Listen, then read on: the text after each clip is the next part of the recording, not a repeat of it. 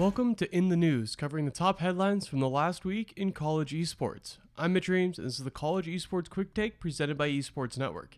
It's been a busy week in college esports. Let's start with the North American Collegiate League. This is a new nonprofit with some major backers that launched just this year. As we've mentioned, this is a crowded space, but the NACL is set to do some interesting work and give out some scholarships. This week, they announced a new PUBG league for colleges. They will be operating alongside the Collegiate Battlegrounds Association to host the NACL PUBG Fall League 2020. Players from NACL's 220 partner colleges will be eligible, but the competitions have already begun for this fall. The prize for the fall series is a $1,000 cash scholarship, but the real draw is an invitation to the NACL Collegiate PUBG Grand Championships.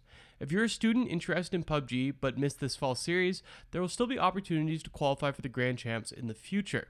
The winner of Champs will also receive an audition for Wolves Esports, the esports branch of Premier League soccer club Wolverhampton.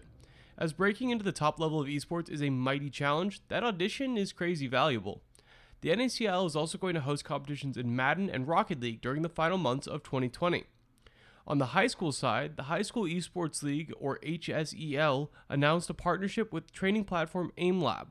AimLab is a popular tool for top esports teams focused on shooting titles. The company will partner with HSEL parent company Generation Esports to support Valorant, CSGO, Rainbow Six, Overwatch, and Fortnite. They will also be hosting skills challenges from October 26th to December 7th, which will award winning students with scholarships and other prizes. AimLab is also going to be contributing to HSEL's overall scholarship prize pool for this year as well. That's all for this episode of In the News. I'll be back tomorrow with a look at a new academic journal focused entirely on esports.